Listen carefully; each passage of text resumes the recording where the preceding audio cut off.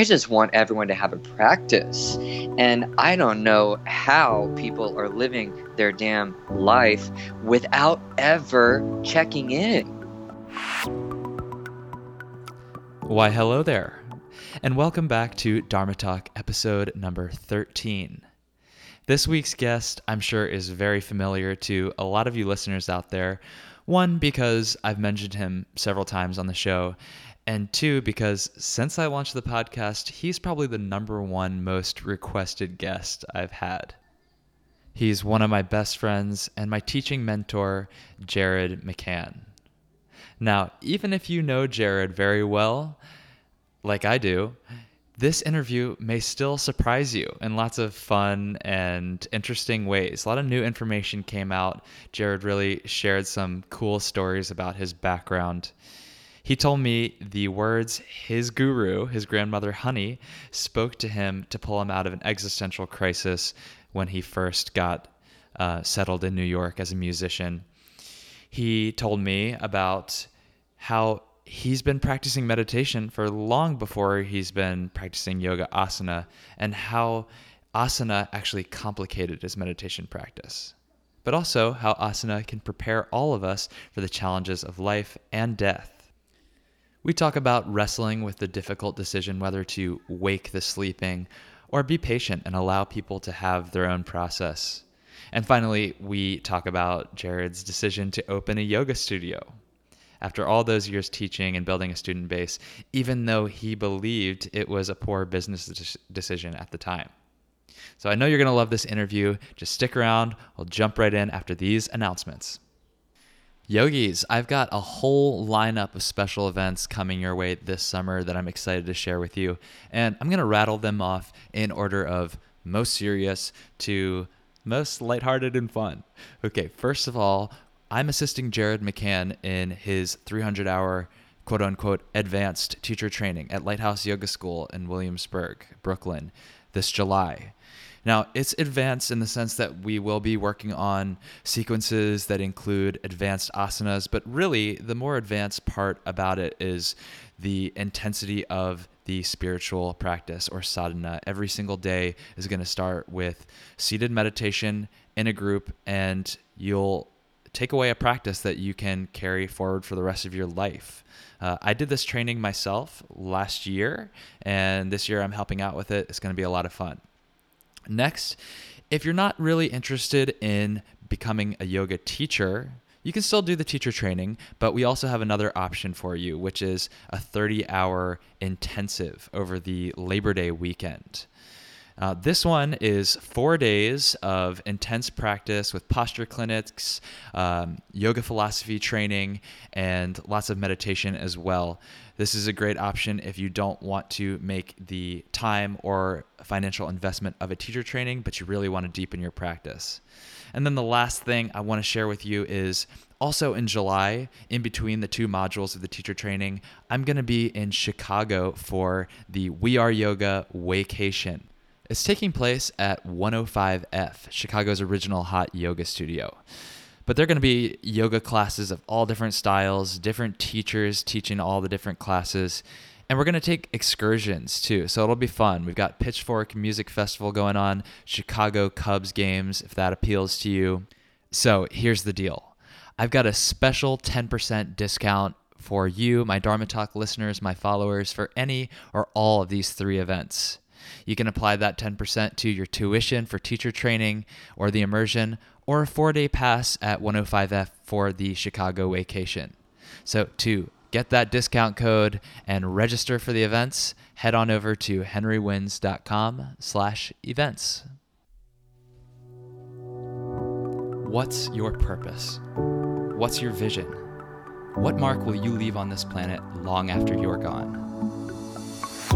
I'm Henry Winslow, and you're listening to Dharma Talk, the only podcast where I interview inspirational yogis on how they're changing the world in their own unique ways.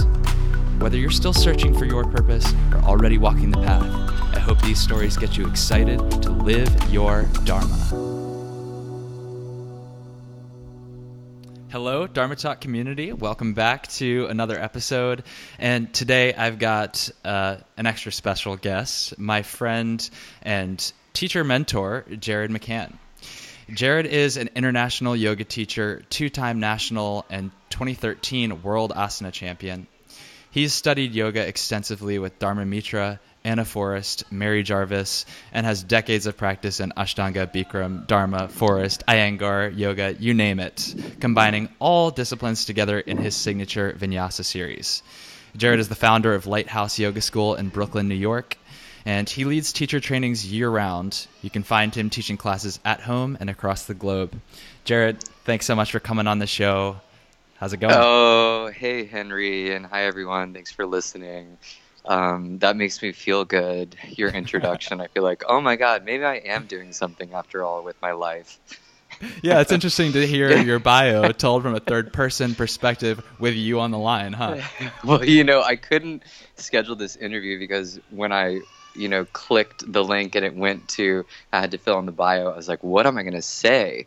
But apparently you got the bio filled in quite nicely without me. Your partner in crime, Tony, helped out with that. It's good to have someone helping you on the business side, I'm sure. For sure. Couldn't do it alone. I don't know how people do it alone, but I can't. Yeah. Okay, Jared, I always start all of these interviews the exact same way, so I'm going to give you the opening question.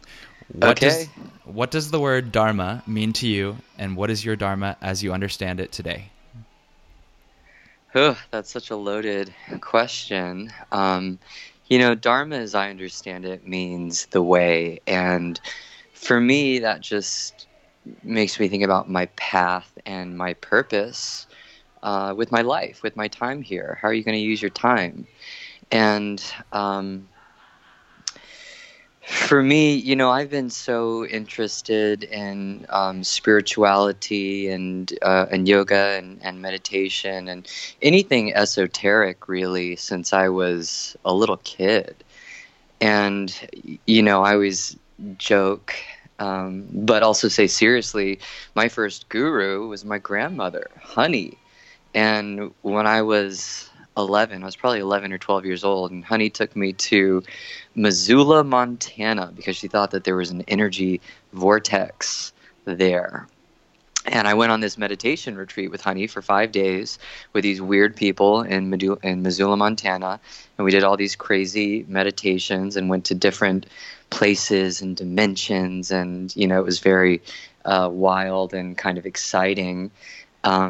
But that was really my first introduction to meditation and also just an alternative lifestyle. I mean, these people that my grandmother were hanging out with were really off the grid. They didn't have jobs like my parents did, and they were just living a completely different sort of life, which I thought was so cool and fascinating and rebellious of them.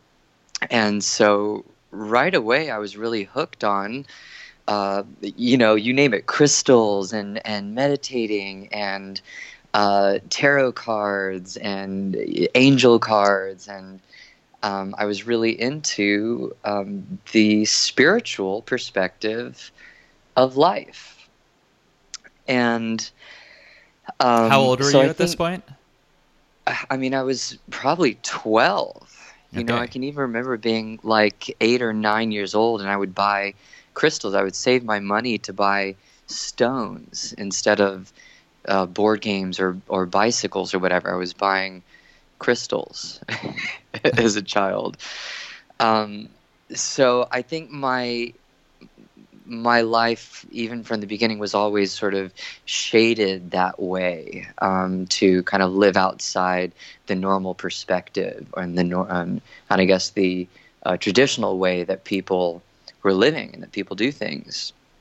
And then, when I had kind of a difficult childhood. I had an abusive mother. Sorry, Mom. Oh, my God. I hope my mom doesn't hear me say she was abusive because I really love my mom, and she's been a great mom in many ways. But she was also she was going through a hard time.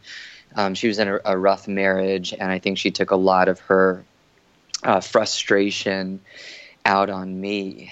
And So I went through, a really dark time from probably 18 to I'd say 23 or 24 years old. And I did a lot of drugs and I partied all the time. And I thought, what's the point of existence? What are we doing here? I'm going to die, and all the stars will turn into black holes, and then all the black holes will gobble up all the other black holes, and then finally the last two black holes will eat each other, and there will be nothing left. So, what is the point? And when I was probably 23, and I'd just been hanging with the wrong crowd and going out all night doing all sorts of, every drug in the book, you name it, and I did it. I called Honey one morning and I said, Honey, what is real? What's the point of doing anything here if everything's going to be destroyed? Everything's so temporary. And she said to me, there's one thing that is true. And she said, and that's God is. And, it seems so trite when you retell these stories later on because, well, that's nice. God is. What does that mean? What's that going to do for you? But for some reason, hearing those words from her at that age just turned my whole life around. And I stopped hanging out with the wrong people. Well, I guess I'm still hanging out with the wrong people, but maybe I just have different wrong people to hang out with now. And I got into yoga. It was actually right after I had that conversation with my grandmother, Honey, that I went to Bikram Yoga. There's a Bikram yoga studio across the street from me, and I went in there, and I did my first Bikram class, and I loved it. And I also knew it. Even in that first Bikram class, I thought to myself, I know this, I've done this before. And so I believe in some past life I was a yogi. And I also just, wonder where all my natural physical abilities came from. People always think I was a dancer or some sort of athlete, but I was a classical pianist. Growing up, I didn't play any sports. I didn't do any sort of exercise. I just sat at the piano for 5 hours a day and played like an autistic person all day long. Sorry, is that not PC to say? You can say whatever you like on this show. We've got the explicit rating. You got carte blanche. Oh, good. It's explicit. That's exactly what I'm going to need today. Some explicitity. So anyway, sorry, back to my Dharma. I got into yoga, and I was still trying to do music in New York, but the yoga just, I don't know, people kept asking me to teach, and people paid me money to teach yoga, and I never made any money doing music. I'd make a little money doing shows, but the recording process, hiring I had to hire an engineer to, record everything and put the tracks down. That was so expensive that, and I was living in New York City, I had to pay the rent. So I just kept teaching yoga more and more. And so, I don't know, Henry, we're probably taking a strong detour here, but back to what my Dharma is. It's like the older I get, the more I just have no idea. And yes, to help, and yes, to work and to serve and to teach. I think I've always been that person in my family that whenever anyone had a problem in my family, they would always talk to me about it or tell me about it. And not that I'm great at solving problems, but I think I just have kind of an emotionally calming quality to me that puts people at ease. Mm-hmm.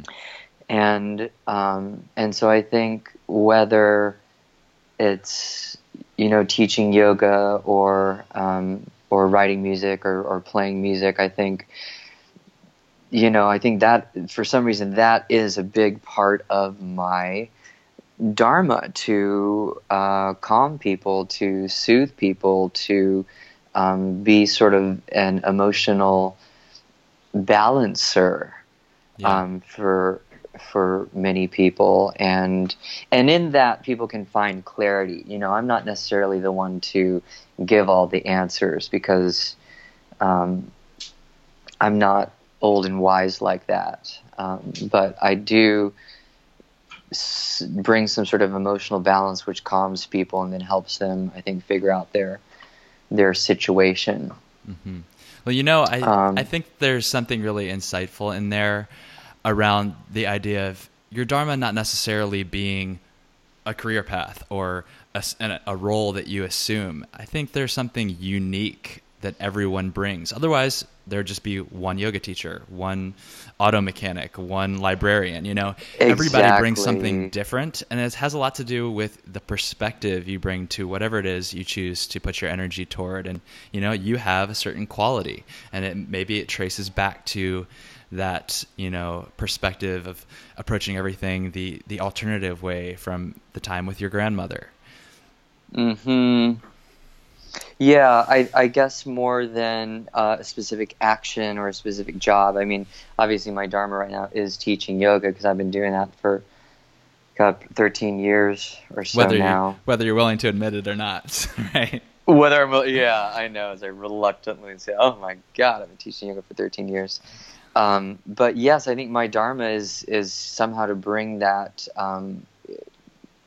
I don't know, emotional balance into people's life.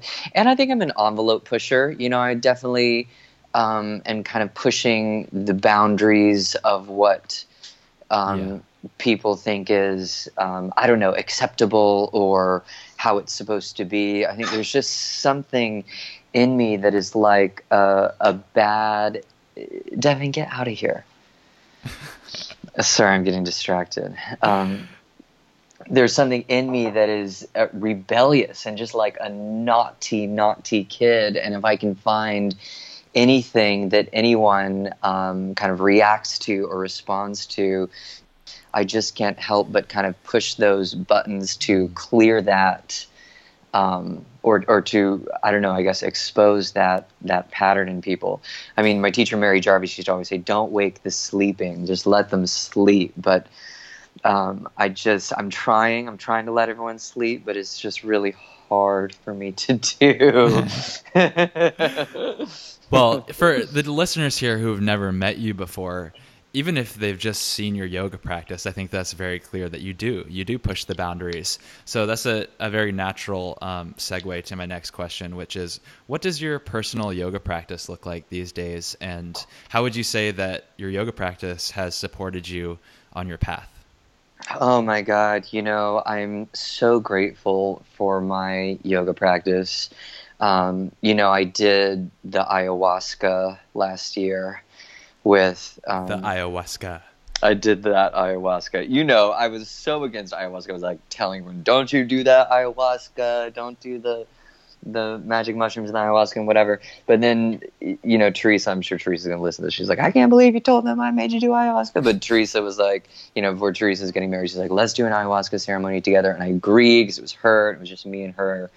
But the whole time in that damn ayahuasca ceremony, I just kept thinking, thank God that I have a practice, and that something in me, I mean, that truly is a miracle, that something in me has made my little ass do yoga every damn day for a long period of time. I've had a meditation practice, since I was in my teens, really. Well, that's an interesting point right there, actually. Did you start meditating before you picked up an asana practice and started calling it yoga? Oh, yeah, I was meditating way before I did yoga. So for me, it's interesting. I did meditation first. I learned to meditate as a tween, not even a teen, a tween. I was 12 years old when I went to that first meditation retreat with Honey. And then every time, I would always spend summers with Honey. I would go visit Honey for winters, and we'd always do meditations and do cool stuff like that. And then I would do them on my own. And so when I came to yoga, yoga was just a chance for me to meditate in a different bodily position. But I never approached yoga from a physical perspective. It was always like, can I stay focused and do my meditation while this crazy yoga class goes on? You know, I never cared about being able to do the poses or being good at yoga. It was just a different meditation challenge for me. And my meditations got better when I was doing the asana practice, you know, on a daily basis. I was able to really ground my energy in my physical body in a way that before... You know, I think one of the big differences that's changed in my meditation practice is before I would go to all these crazy places and go to different dimensions. And now my whole practice is just being with my body and my breath and in this physical reality. And you prefer that? Oh no! I wanna go to the rainbow dimension, baby. You know, that's my home. That's where I belong. But that's not where I am right now. And as much as that, you know, is annoying and painful and sort of depressing, it is what it is. And I'm just really working to be here full time, 24/7, and do this life that I'm in right now here on Earth.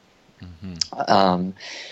But you know, that's been the main difference with my meditation practice, and something that yoga really helped to bring in, because yoga is such a physical practice that you really energetically connect to, you know, your fingernails and your taint and your right inner heel bone and all these little places that are in your physical body that are tied to so many different dramas and traumas and emotional holding patterns in there. So you can really clear everything through the physical practice combined with a meditation practice.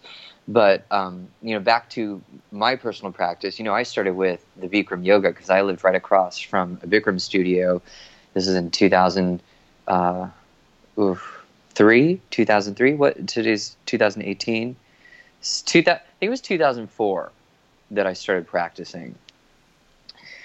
And at the time I was doing Course in Miracles. Course in Miracles is a book that I like very much, that has, you know, a daily meditation practice. And I did Course in Miracles workbook probably 8 years in a row. I just did it back to back to back to back, and I practiced Hatha yoga every day. And now I have to say, you know, I don't do as much asana anymore. I mean, it's been a slow decline lately, but you know, for me, it's whether I practice asana or not in a day, I don't care anymore. But what I do have to do, I need to do my TM meditation. You know, I love that transcendental meditation with the Bija mantra, or even just sit still for 20 minutes in the morning and 20 minutes at night, whether there's the Bija mantra or not. I just need that time to be still. And then, you know, I do Gayatri mantra every day. I do the Mahamrityunjaya mantra every day. And I do alternate nostril breathing every day. And that's really my practice now. I need like an hour in the morning, and I need maybe an hour and a half in the morning, and like 20 minutes at night to do all that stuff. Cool. But yeah, that's what's important to me and what's necessary. Yeah, go ahead.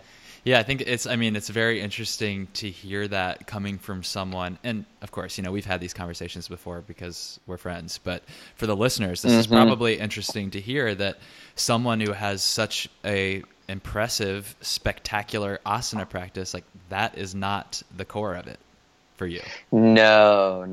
I mean, I think, it's fun. You know, I love the asana practice. It's really fun, and it's exciting, and it's a cool challenge, you know, of for me, every pose is like, how the hell am I going to make my body do that shape without getting hurt? You know, I got a prefix without getting hurt. I usually don't think that. Usually, to be honest with you, the thought is just, how am I going to get my body to do that shape? You know, I don't even really care if I get hurt, because I feel like everything heals. Oh, that's terrible to say, but I don't. I'm not so concerned with my physical body. You know, I think a lot of people have that body thing, like, oh, my body and my back, and I felt something in my butt and my hips and my whatever. And I'm just kind of like, I'm just letting my body do its thing. You know, as long as I have a good meditation practice, I understand that when you're practicing asana, there's going to be different aches and pains that are moving through and coming in and leaving, and your body's just always changing. No, your body is just always dying is what the hell that thing is doing. It's just 24/7, 365. That thing just loves to die.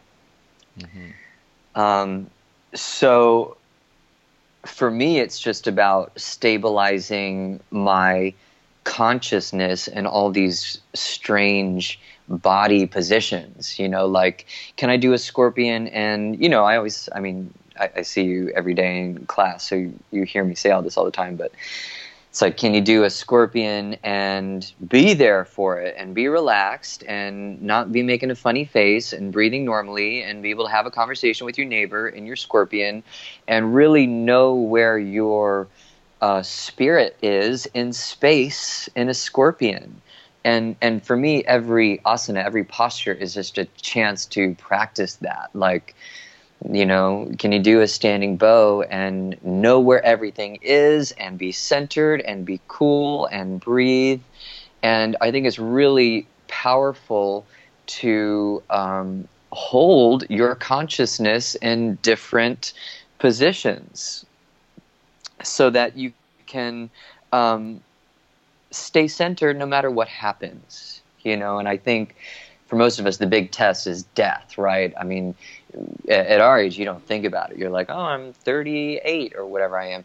You feel like you're never going to die, but you are. And I think that is a really pivotal moment of, can you keep it together while you're dying and be there for it? Not lose consciousness for death or anything that happens in your life during the course of your life. Yeah. So, well, you touched on this a little bit already, but maybe we can talk about it a little bit more explicitly. What was the pivotal moment for you where you realized that you needed to be a teacher?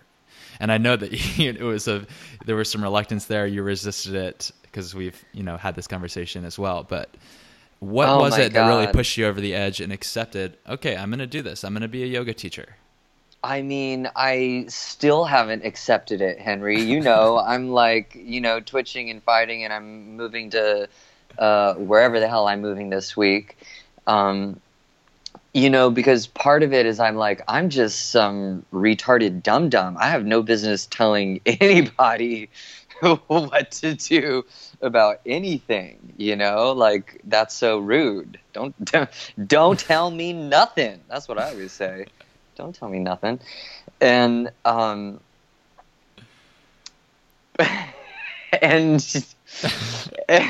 and yet here I am telling everybody everything.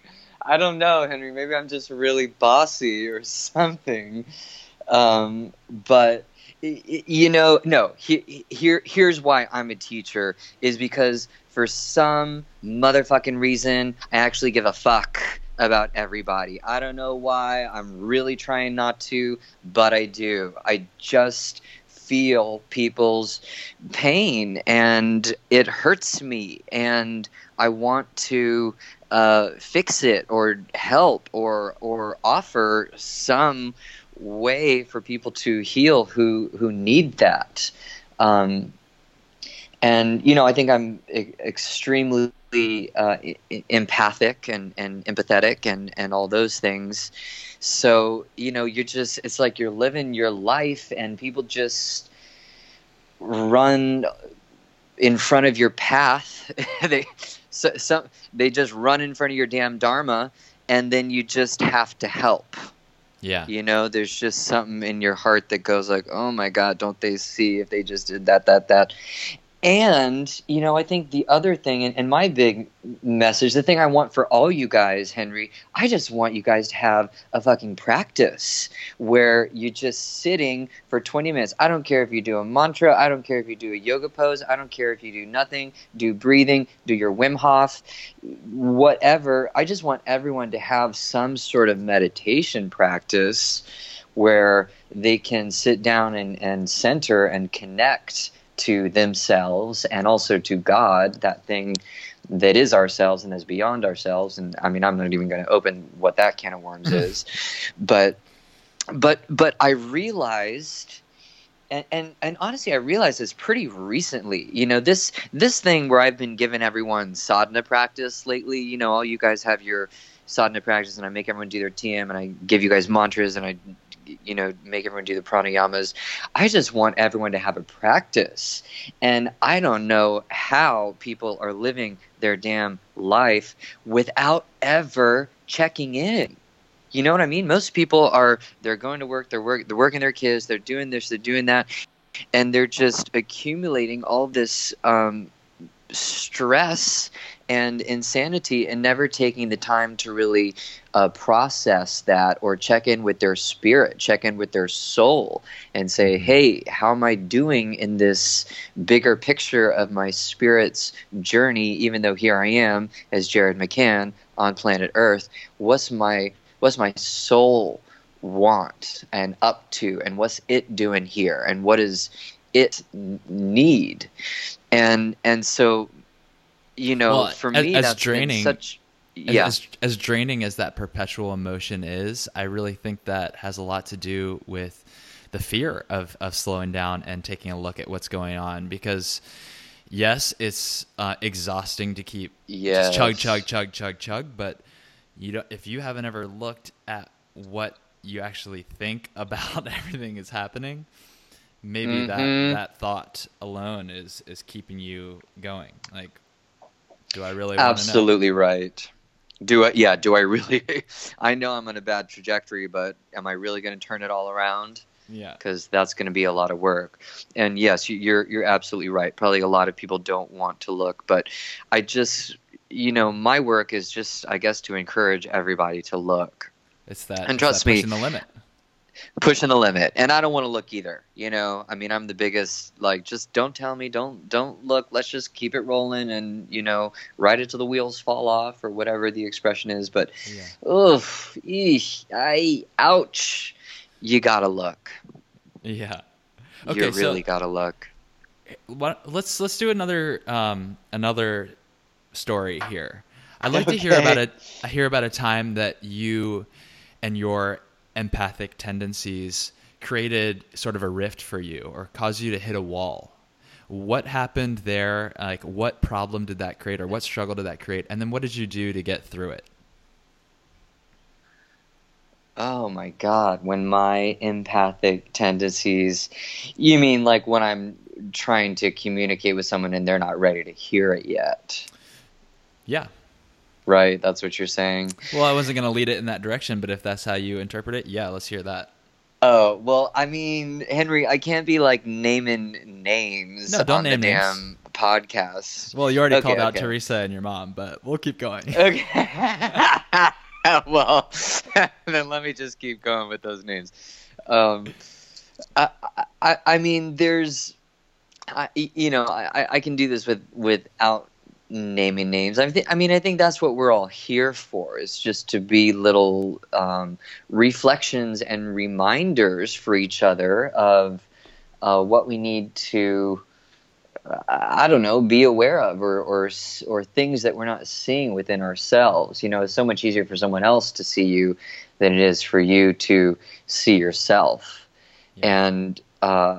And I don't think I'm any more special than the next person in that regard. But I think the thing is that you don't always need to say it.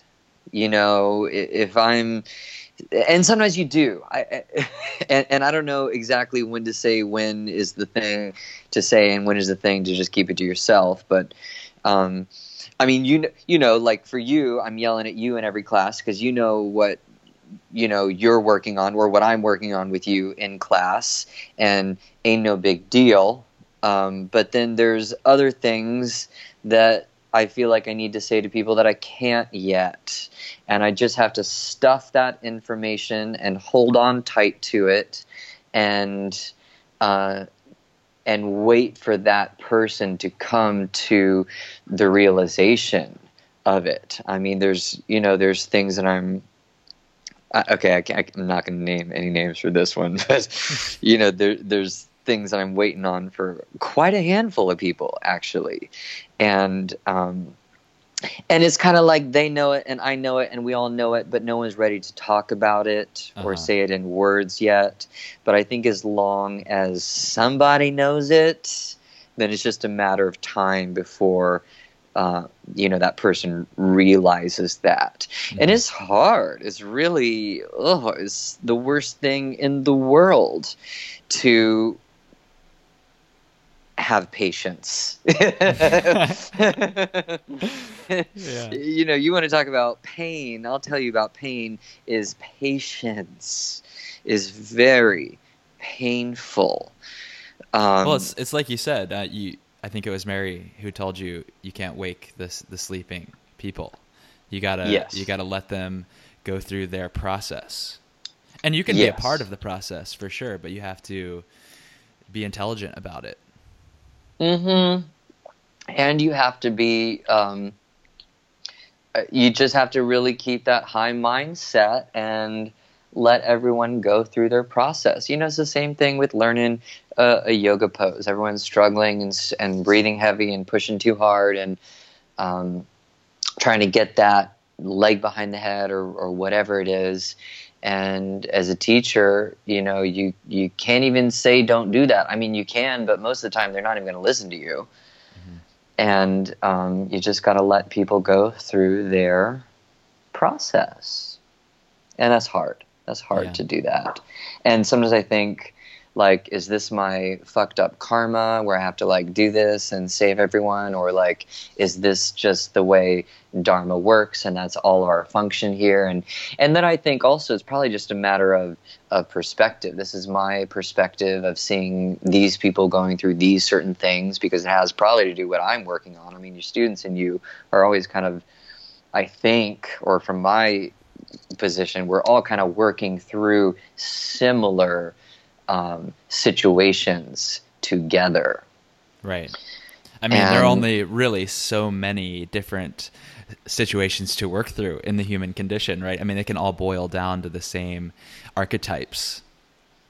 Yes. I think it's really just holding on to fear and frustration, and I mean, there's so many emotions that correlate to that, with anger and sadness and all those things. But really, just allowing all those things to process and to accept what is, to just be there for exactly what is. Yeah. Jared, I'd love to hear about, since we've been talking about all your students and the people you get to see on a regular basis, that's a product of running and owning your own yoga studio. So I'd love to hear the story of how that came to be, especially considering, the resistance and reluctance you had to stepping into that role. Well, I mean, I had a pretty good student base. I mean, I'm not going to say good, I'll say consistent student base, even before I had my own studio. Sure, yeah. Now, of course, having the studio, because it's amazing that my student base stayed together, because there was, years where it was like Wednesday night in Bushwick, Tuesday morning Upper East Side, Friday afternoon downtown Tribeca. There's a years where I was just all over the place, running all around, and somehow my core students would just come to every class. I mean, I think it's the only, I get those people who really want to learn, because my class is the only class that teaches more advanced asana and mantra and kriyas and, all the just crazy things that I'm trying to share with everybody.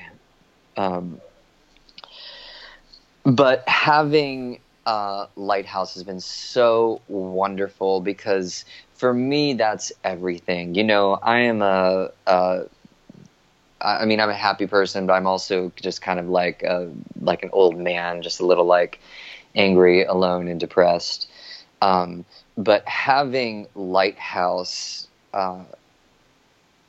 just brings me so much joy, and it's you, Henry, seeing you on a daily basis, and Veronica and Rebecca and Will and Teresa and Tammy and Xenia. I mean, I could just Hendry and Aviat and Chauncey, and seeing all you guys, I feel like is really my blessing in this life.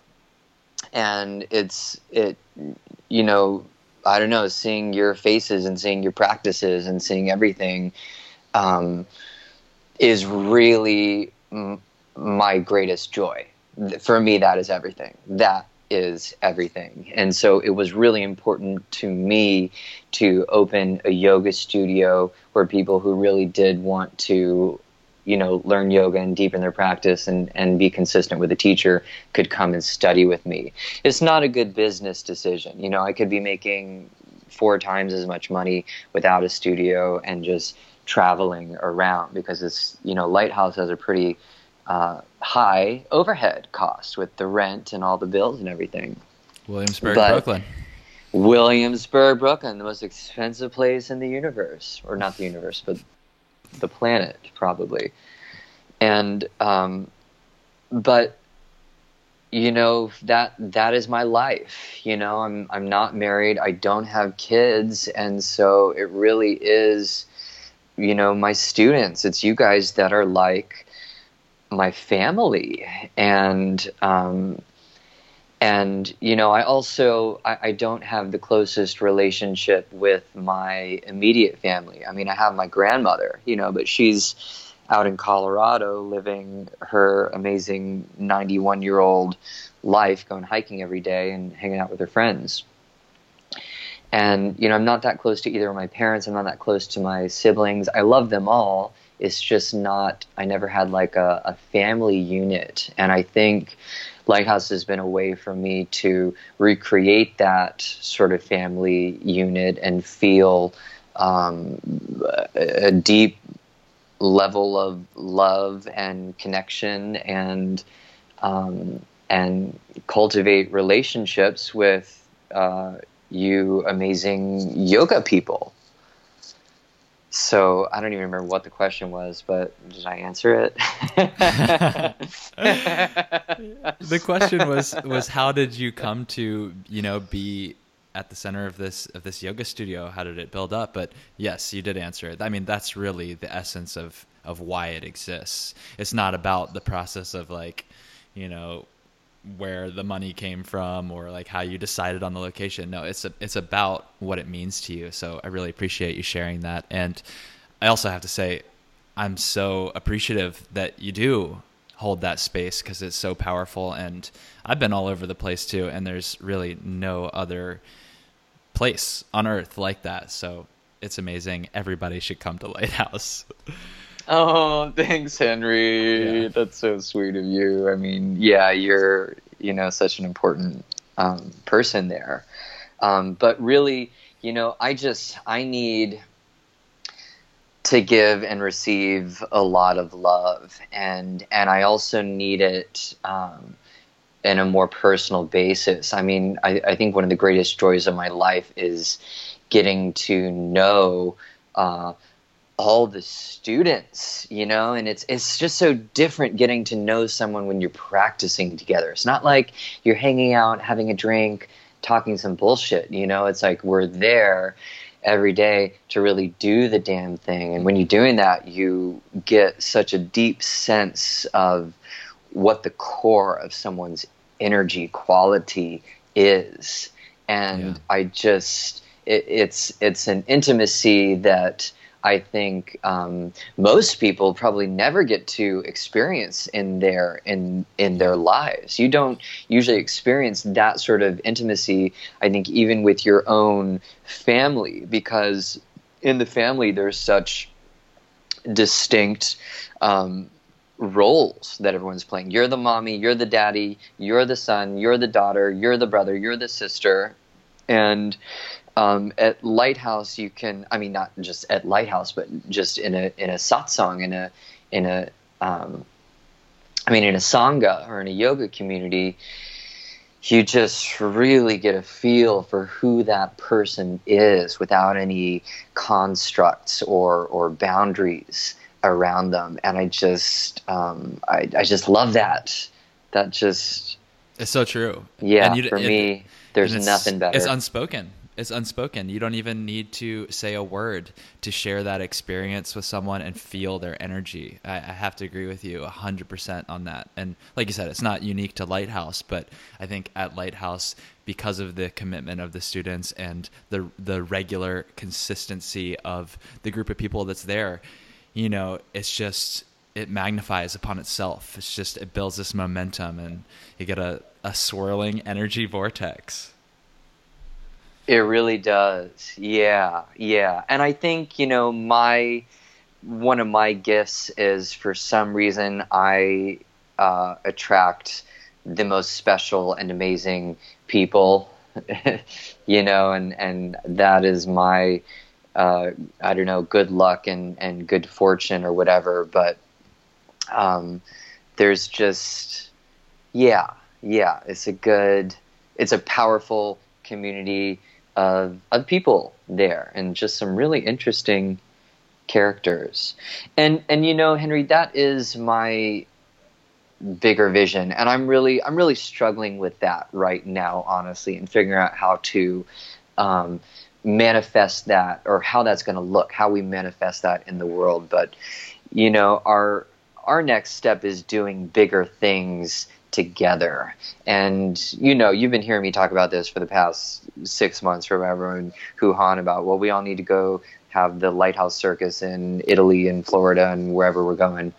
But I think that is one of the keys to really doing some cool stuff here, is getting a team of people that you really love and really know and really have like a deep level of trust for, so that you can combine your superpowers and do bigger and greater and more amazing stuff than you could do on your own. And that takes time, and it's tricky figuring out how everyone fits into, well, first of all, it's like, what are you even going to do? Secondly, how is everyone going to fit in accomplishing that goal and that task? But that really, for me, is the whole purpose of this, to bring a community together and really channel some Shakti, really channel some energy into this world, and use it for our practices, use it for our meditation, use it to better know, feel, understand, be, observe. I don't even know what the words are anymore, but yeah, I love that vision of collaboration and building something together. That's the vision for the near future. So apart from getting your message out on this podcast, what are you doing today to live your Dharma? Oh, today is a Dharma-free day. A day of rest. I'm off. Today I'm off the path, baby. No. I mean, today, today, well, I'm in a new relationship, which is interesting for me, because I've been single for 2.5 years now, ever since Tony and I broke up. So I've been hanging out with my baby, had a little lunch, and did a little like couples errands and shopping, and so that was on my Dharma today. And now I'm talking to you, and then we're having this dinner thing with Rebecca and everyone later. So I guess just to continue to bring people together and foster and do all my I did all my practices, foster the relationships. Yes. Cool. Yes, exactly. Okay, well, Jarrett, now it seems as good a time as any to move on to the prana round. And the prana round. What in the hell is this? Yeah, you thought you were going to get off easy. No, the prana round. I'm going to ask you 6 rapid fire questions, and for each one, I ask you to answer in maximum 1 sentence, as little as 1 word. Okay? Okay. Oh my Ready? God, Henry, I'm so scared. It'll be okay. All right. First question. Okay. In one word, why do you practice yoga? Love it. 2, what is your favorite yoga pose and why? Scorpion. It looks cool. I love that.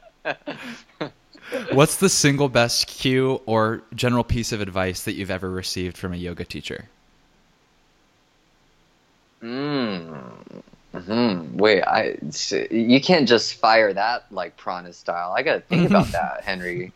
What's the single best word or cue I've ever received from a yoga teacher? Skip, pass. I don't know. Okay. Is there a skip? Can you do Yeah, that? I'll give you that one. Yeah, or you can use a lifeline, pull the audience. Honestly, I know I'm breaking the whole rules of the prana game, But you don't play by anyone's rules, so keep going. I don't play by anyone's rules, and the best things that I've received are not from like a human teacher. It's messages that I'll get in meditation or when I'm in a really quiet, still place, some sort of realization, or even something. I mean, okay, never mind. Keep going. Okay. Recommend one book, modern or ancient, for our audience. Oh, one book. I mean, I love A Course in Miracles workbook. Mm-hmm. That's been a real staple for me for a long time. The workbook in A Course in Miracles. Okay. Is yoga for everyone? Yes. Yoga is for everyone. I mean, I really believe everyone should do yoga. But they don't. So I don't know.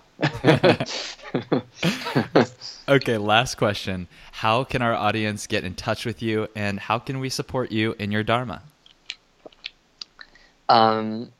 You can get in touch with me. Really the best way is to send me a direct message on the Instagram, on the We Are Jared Instagram.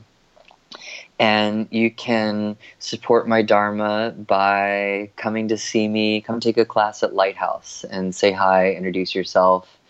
I'd love to meet you. Jared, thank you so much for indulging me coming on the podcast. It's been a lot of fun. I think everyone else can tell. Henry. And I'll see you at Lighthouse soon. Okay, I'll see you soon. Okay, thanks, Henry. Thanks, everyone, for listening. If you got something out of this episode, if you like Dharma Talk and want to keep it going, please do me a huge favor and subscribe, rate, and review on iTunes. I know it's not the most convenient thing to do, but it makes all the difference in getting the show out there and more visible to other people who can benefit from it. And hey, if you've got feedback or ideas or you want to get in touch with me, you can do that on Instagram at Henry Wins. Otherwise, I'll talk to you next week. And until then, keep living your Dharma.